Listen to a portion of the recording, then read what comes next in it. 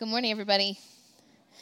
My name's Jenny. I'm the interim rector here at Emmanuel, and it is really good. Did I drop something, or you did? Really good to be in worship with you this morning. The reason I'm standing down here is I've invited Micah to come sit with me and have a conversation with you all and Tim together. He recently got back from a mini sabbatical of sorts that was really fruitful for him, and I think it's we miss opportunities to hear about what God is doing in each other's lives all the time. So I wanted to give a little bit of space to for him to talk about these things to you all and to share them with you. Now everyone close your eyes while I get on the stool. None of you close your eyes. Okay. So, Micah, I wanted to, I've just been so blessed by some of the stuff that you've shared that I wanted to give the chance for everyone to hear it. So just tell us a little bit about the prayer conference that you went to on your sabbatical, and just the details about that I think are really helpful. Sure. Well, good morning, everybody. Good to see you. I'm going to read largely off of this iPad because I do not want to riff. I want this to try to be as clear as possible. So I went to Portland, Oregon. I have a friend that pastors a church out there. Tyler stayed at Bridgetown Church. And I did something really unusual. I went to a 24/7 prayer conference, which sounds super kooky in some ways. But I loved it. Yeah. I went to that, and I carved out some time. And really sort of my prayer was that I would just go to this place and ask that I could experience God, which is, as you know, very unusual for me to do. But I also wanted to go, do some hiking and go to art museums and the things that I just genuinely like that refill me. So. Not camping, though, right? Just I did not camp. Yeah, I don't camp. Yeah. I'd love to. If you like camping, I have no judgment towards you at all. I just personally am not in a camping space in my life right now. Yeah. But yeah, that's what I was doing. Okay. Can you tell us a little bit about sort of what has been going on in your spiritual life for the last months and years, and how maybe God kind of met you in that space during this conference? Like, what did God do for Micah while you were there? Yeah, so I would say in the past year or a couple years, I've sort of hit a ceiling in terms of my spiritual practice, which is odd because I'm a musician, so I feel like I have a lot of embodiment practices, but it was rare where I was able to sort of connect music with prayer in a way that I felt like was really substantive in my formation journey. So, and then I kind of started to look at why that was and realized I was putting the majority of my time and energy when I was abiding with God into sort of my cerebral and cognitive formation life, and which is not a bad thing at all. It's actually really helpful. But for me, it was I wasn't making my way through the world with much wonder or curiosity anymore, which I would say are kind of the hallmark things that brought me to the faith, that brought me to Jesus, was it just opened up things for me a little bit. Mm-hmm.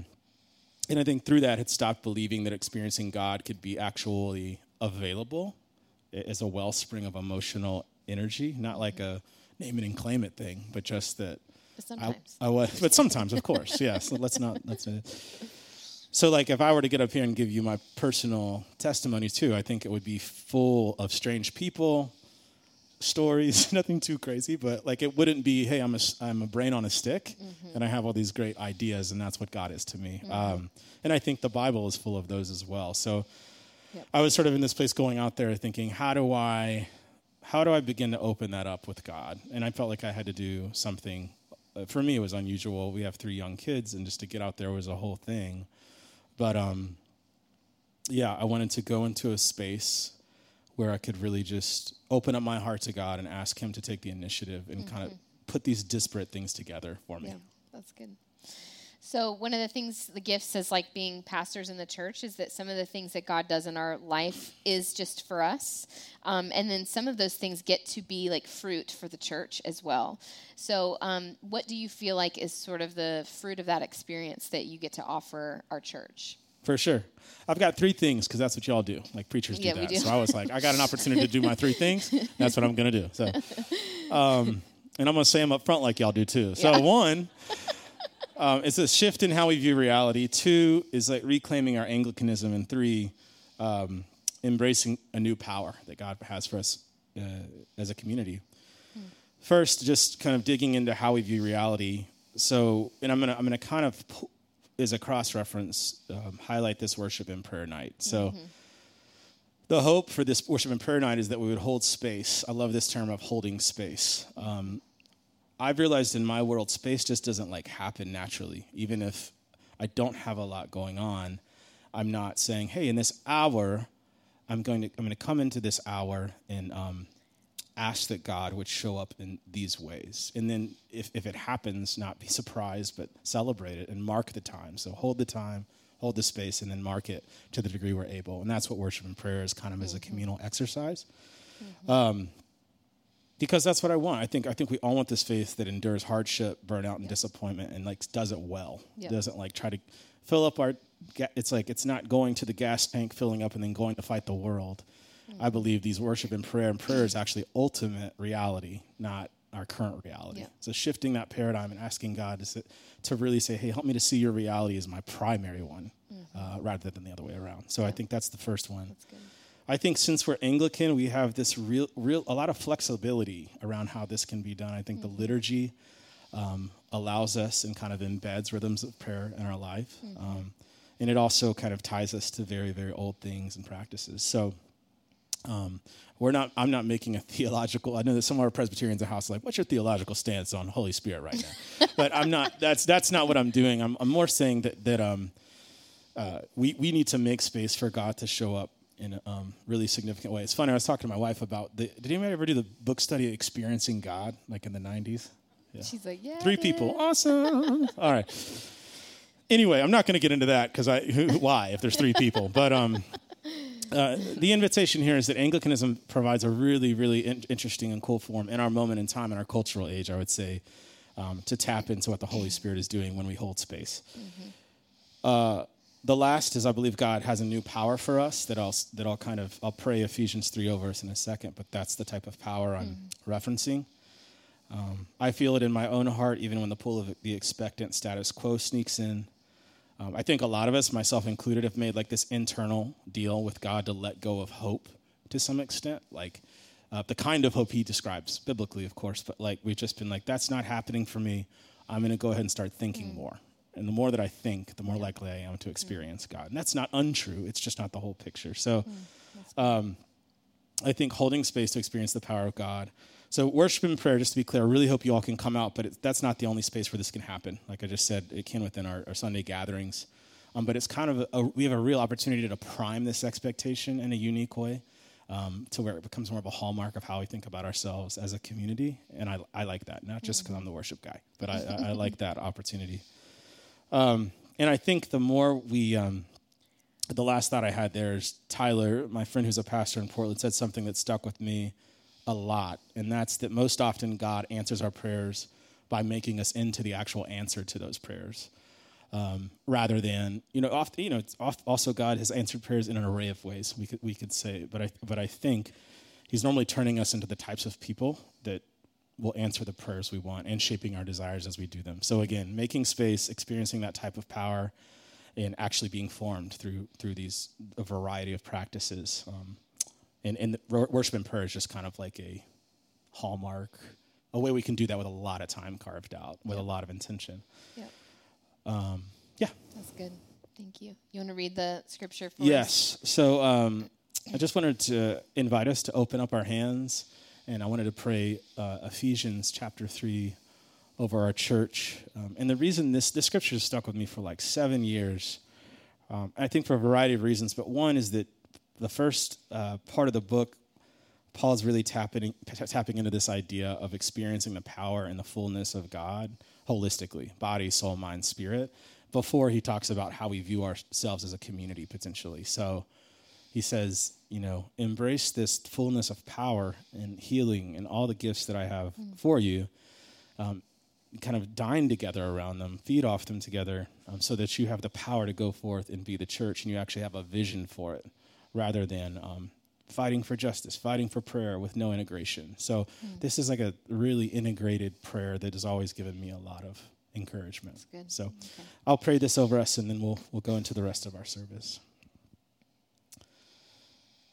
For this reason, I kneel before the Father, from whom every family in heaven and on earth derives its name.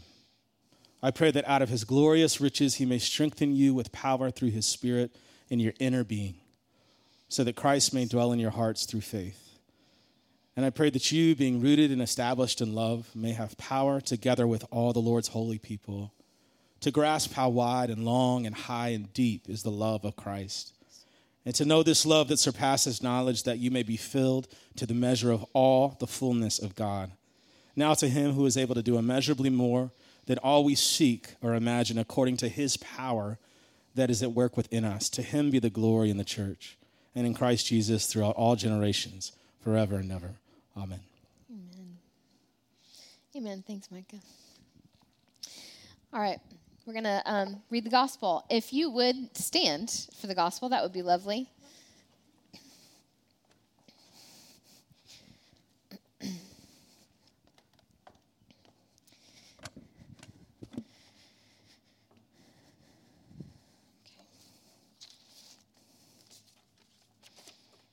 This is coming from Luke chapter 20.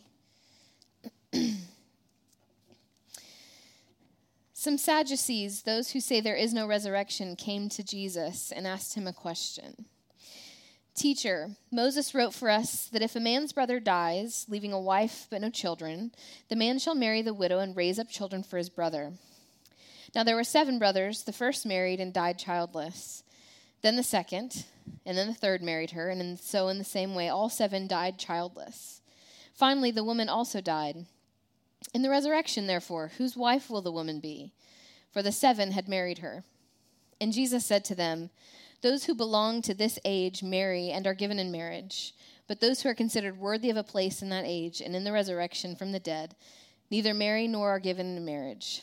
Indeed, they cannot die anymore, because they are like angels and are children of God, being children of the resurrection.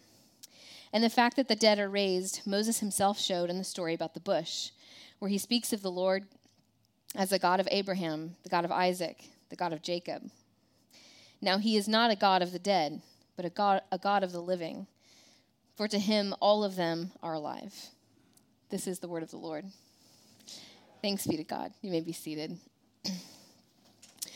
So one of the things I love about liturgy is the way that the liturgy kind of like builds off of itself, builds a theme throughout the service.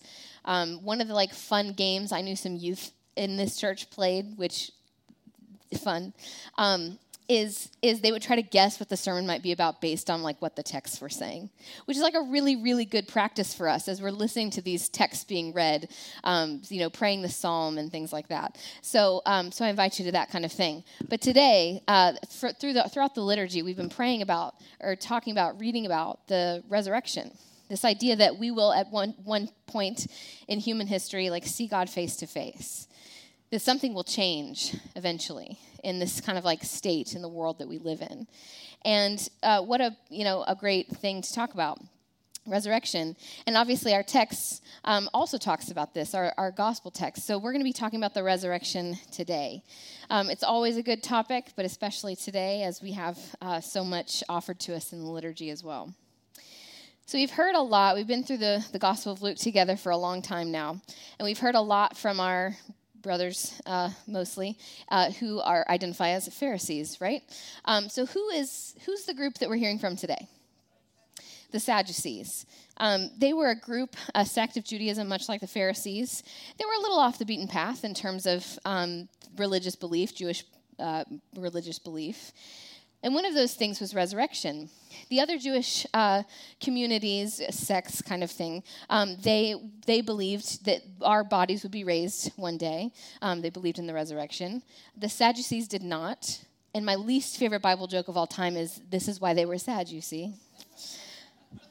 But now you won't forget.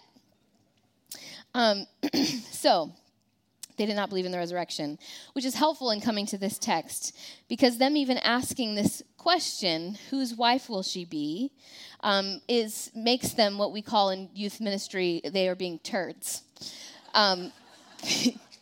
Because they're even approaching Jesus with this question, knowing that they're being annoying, right? And then Jesus responds. I love how he responds when he responds to things like this, especially this, which is just so obnoxious, right? That they would come and ask him this question. that he responds like totally connected, totally like at peace with them coming to him in this way. And he gives them a really beautiful answer. He kind of like preaches the gospel of resurrection to them. And what a beautiful just way to exist in the world. So with the remainder of the time we have in this service, we're going to talk about resurrection. We're going to talk about sort of like the nitty-gritty of what resurrection actually means. And I'm very aware of like very different types of people in this room. We all come from different backgrounds and different theologies and things like that. So some of what I say today may be like maybe old news to you. And then for some of us, it may be brand new news. And for any of us, the resurrection is the absolute best news that you can receive. So no matter where you are on the spectrum of understanding or belief about this particular thing, today will be a good day because resurrection is the very best news. So when we talk about resurrection, we think about Jesus and his own bodily resurrection. And then we also have this like future event of our resurrection, our future resurrection. And so to talk about the second part, our future resurrection, I think we first have to talk about the resurrection of Jesus, or else ours doesn't make any sense, doesn't have any meaning. One of the things I love about this topic is that I get a lot of theological questions as a pastor, especially as a pastor in a denomination that people are largely unfamiliar with. People love to call us, when we talk to like our vendors, they're like Emmanuel Anglican, or Angelique is our new favorite one. Anglican's not even a term that people know a lot of times. So like what we believe is even farther down the path. And so one of my favorite things is people come, like, this is my denominational background. What do you guys think about this? So a lot of times different denominations will kind of have, like, the thing that they, like, hang their hat on. And that's what it means to be, from that sort of denomination. And that's a really simplistic way of putting it. But if you were to say, like, what does it mean to be Anglican? There's so many things you can say. But the one particular thing I think is true of Anglicans is that we believe in the resurrection. We believe in the bodily resurrection of Jesus and the eventual resurrection of his world and all of his people. So if anyone ever asks, what does it mean to be Anglican? You can say, it means the resurrection happened. It means the resurrection is real. So we are going to talk about our own resurrection for the most part, but firstly, let's talk about Jesus. I'm going to quote from Paul in 1 Corinthians 15 a lot today. So if you haven't spent time in that scripture, it's incredible. I think we should all be in it all the time. Paul says this about the resurrection. For if the dead are not raised, then Christ has not been raised. If Christ has not been raised, your faith is futile and you're still in your sins. Then those also who have died in Christ have perished. If for this life only we have hoped in Christ, we are of all people most to be pitied. Believing in the actual resurrection, the bodily resurrection of Jesus Christ, is a non-negotiable of our faith. We just have to believe it. It's what makes sense and gives meaning to everything else. It's what determines our right now and our forever. Does that mean you have to understand it? No. And if you claim that you do, well, I'll say boo and like shoo you out. I'm just kidding. We would never do that. But like this idea that like you could actually grasp the bodily resurrection mentally is not possible. But can you as a person of faith believe that this really happened? Believe in the mystery of it all? You can, and to a certain extent you must as a Christian. Or else, as Paul says, we are of most people to be pitied.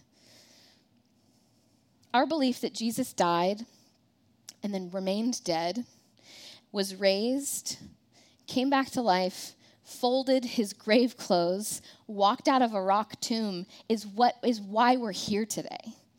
It's why we come and worship God together in this space. So this is the thing our faith and our hope is built on. This is why we come together. This is why we worship God together. Romans 6:5 says, if we have been united with him in a death like his, we will certainly be united with him in a resurrection like his, which I just think is some of the best words ever written. So let's talk about the afterlife. Ready? All right, so we've got like two parts to what we think of as the afterlife, which may sound surprising depending on where you came from theologically. It was surprising to me when I first sort of entered the world of Anglicanism. many of us grew up with this idea that there was one place you went after you die, and we called it heaven or hell, but that there was just one kind of phase to what the afterlife looked like. And maybe you eternally sit around on clouds and play harps, or it's like a forever long worship service, which sounds really fun and exciting. Not even a little bit. So this idea is not super compelling to a lot of us. But we call this life after death. And the Bible actually has a lot to say about life after death. That this is a real thing, a real place. So in the Old Testament, it calls this place Sheol. That's the Hebrew for this kind of dark, hidden place you go after you die. And there's this sense that once you go to Sheol, there's no praising God. There's no connection. You're completely separated from all that's living. And in the New Testament, it has a different name. It's called Hades. And so we hear both of these references in the Old Testament and the New Testament. This is the place that you go when you die. It's Hades or Sheol. And this is a very real place. So one of my favorite parts of Scripture is when Jesus is on the cross. Remember this in Luke? And the thief next to him turns to him and he asks for pardon. And Jesus says, "Today you will be with me in paradise."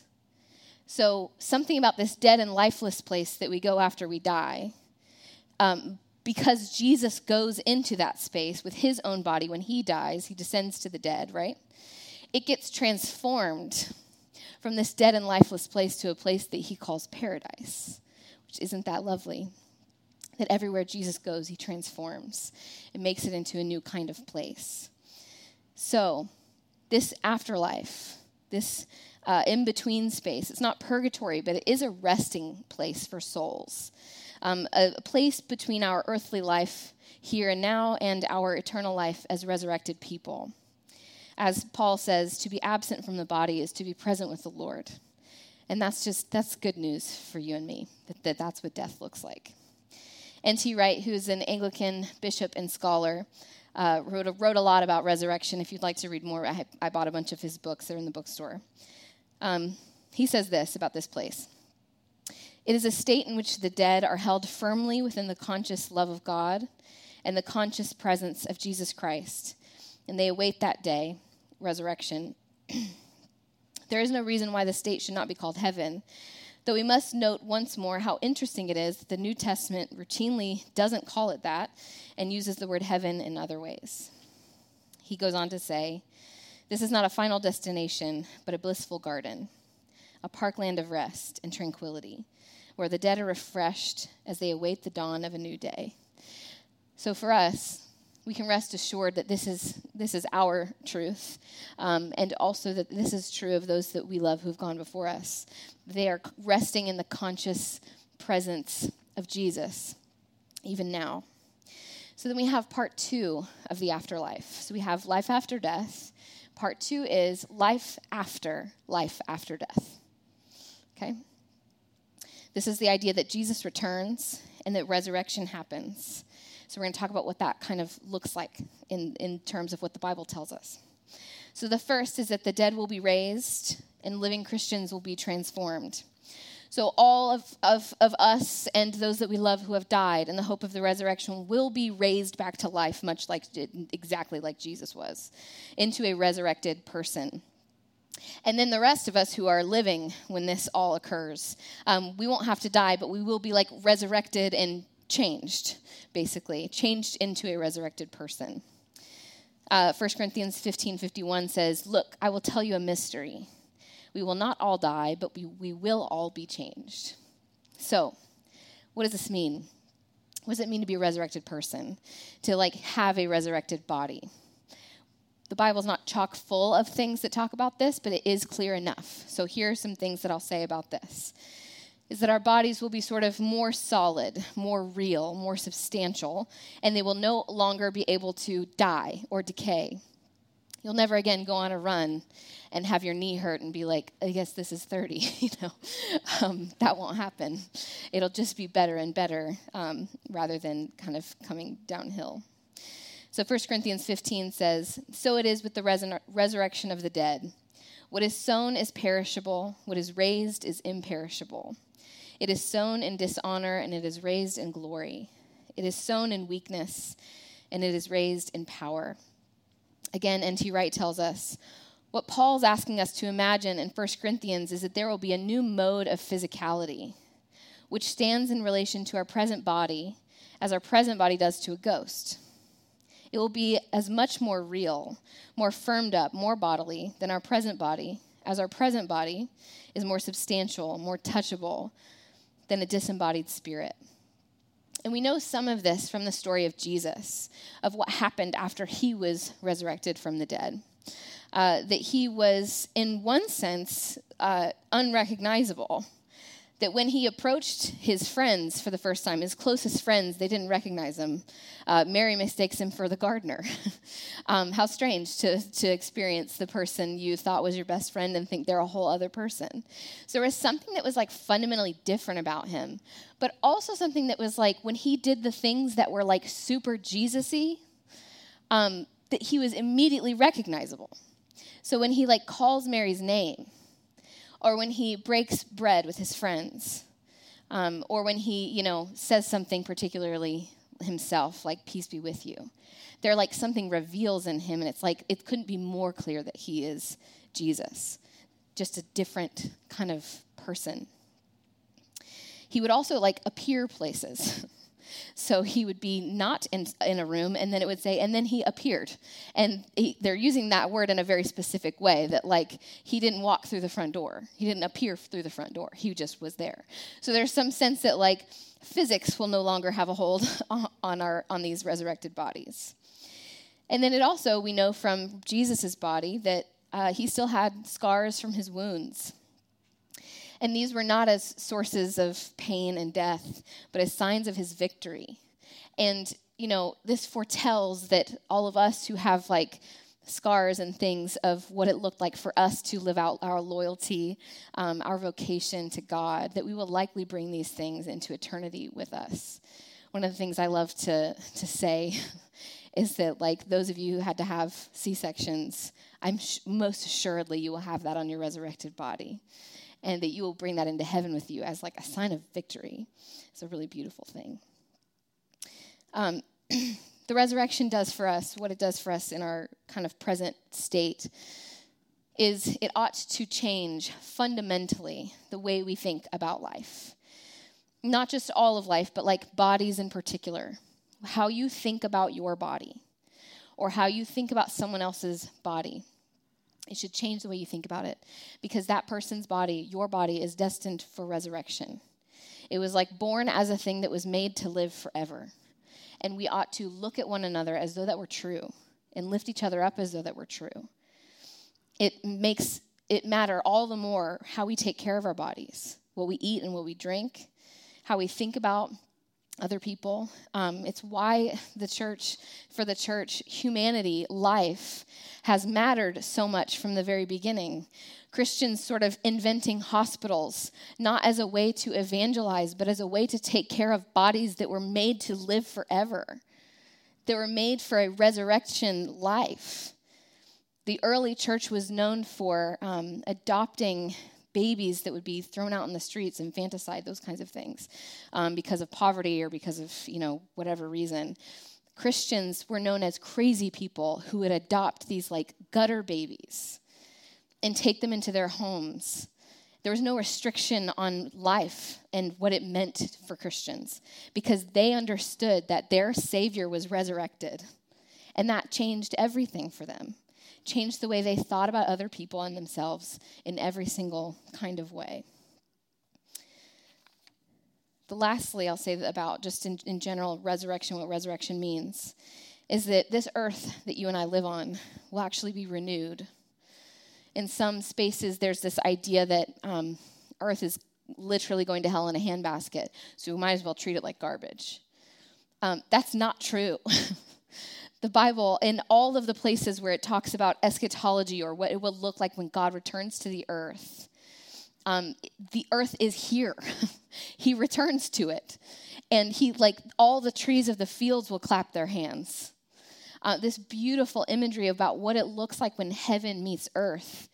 that God will resurrect this planet that we live on, actually, and that heaven will then meet earth in a way that it was always meant to. They will be finally compatible and live together there so that God and God's space and all the things in God's world will combine with ours, and we will live together in this sort of resurrection world.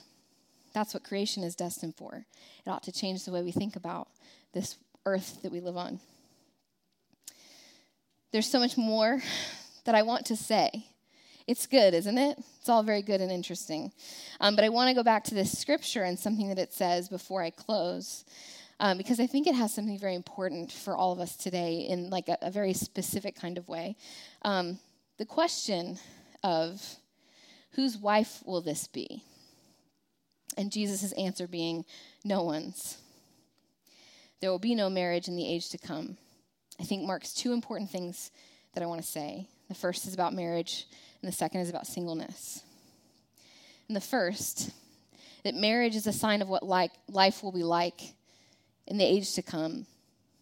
Your marriage, your companionship, the loyalty, the fidelity, the sort of like sacredness in time, your marriage is meant to be a sign of that sort of companionship, loyalty, sacredness in time that will live forever, that will happen when God returns to the earth and we live with him.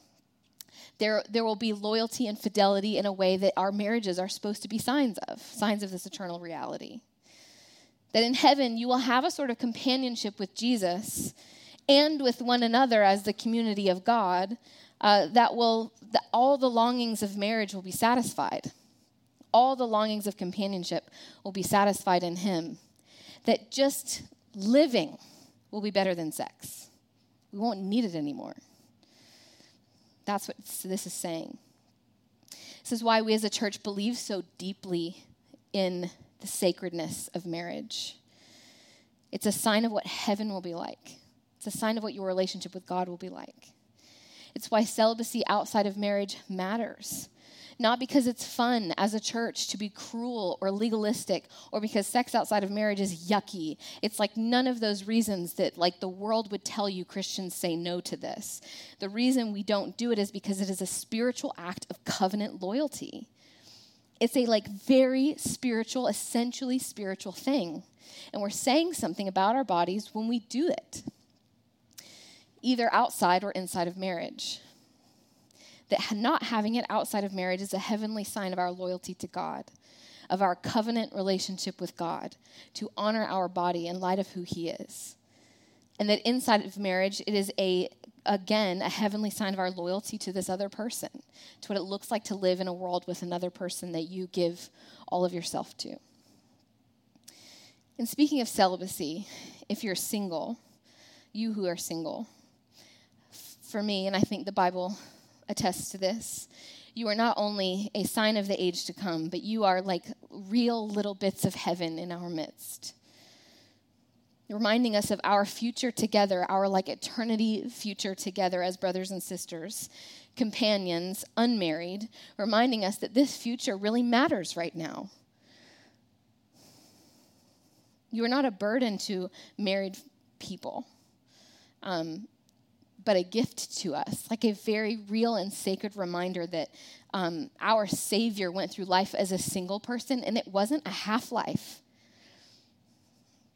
It was maybe like the most wonderful and fulfilling life a human has ever lived, and it was single the whole time, unmarried, celibate. I'm encouraging us as a church, when we see people around us who look like maybe they are uncoupled, please be hospitable to these people. It's lonely out there. It ought not to be lonely in here too. We have to be more hospitable to those who appear, to be single, or to anyone who sits next to you. Say good morning, We are like missing out on a key part of what it means to be in the family of God when we are not hospitable to the people around us, especially to the people who lived a life that looks a lot more like Jesus's in terms of their sexuality, their coupledness, than married people. So I want to end by doing my favorite thing, which is quoting scripture. I think it's the best way to preach a sermon, is to quote scripture. But to pre-conclude what this text is saying to us is that the good news, right, why the resurrection is such good news for you and for me is because it gives your life meaning. It is the reason that you're here. It's the thing that makes sense of the hardship and losing someone and miscarriages. It's the thing that makes sense of all of the tragedy we see in our life because it's not the end of the story. As hard as it is to understand resurrection and to be a 21st century person who really believes that death can be reversed, it feels insane to say out loud. But when you sit at the bed of a dying person, you also know this is also not it. This is not the end of the story. And that is true for you and me. There's a reason that that's the case, because this isn't where the story ends. Your work matters because it's going to live into eternity. I didn't have a chance to talk about work and vocation, but another time I would. Your world, your whole life, your family matters because you will live into eternity together. All of the kids, all of the parents, all of the friends, the coworkers, all of us are resurrection people. So 1 Corinthians 15, I'm going to combine a lot of the scriptures that I read and sort of finish out that section of the chapter. Paul says this, "Listen, I will tell you a mystery. We will not all die, but we will all be changed. In a moment, in the twinkling of an eye, at the last trumpet. For the trumpet will sound, and the dead will be raised imperishable, and we will be changed. For this perishable body must put on imperishability, and this mortal body must put on immortality. When this perishable body puts on imperishability, and this mortal body puts on immortality, then the saying that is written will be fulfilled. Death has been swallowed up in victory. Where, O death, is your victory? Where, O death, is your sting? The sting of death is sin, and the power of sin is the law. But thanks be to God, who gives us the victory through our Lord Jesus Christ." This is the word of the Lord. Thanks be to God.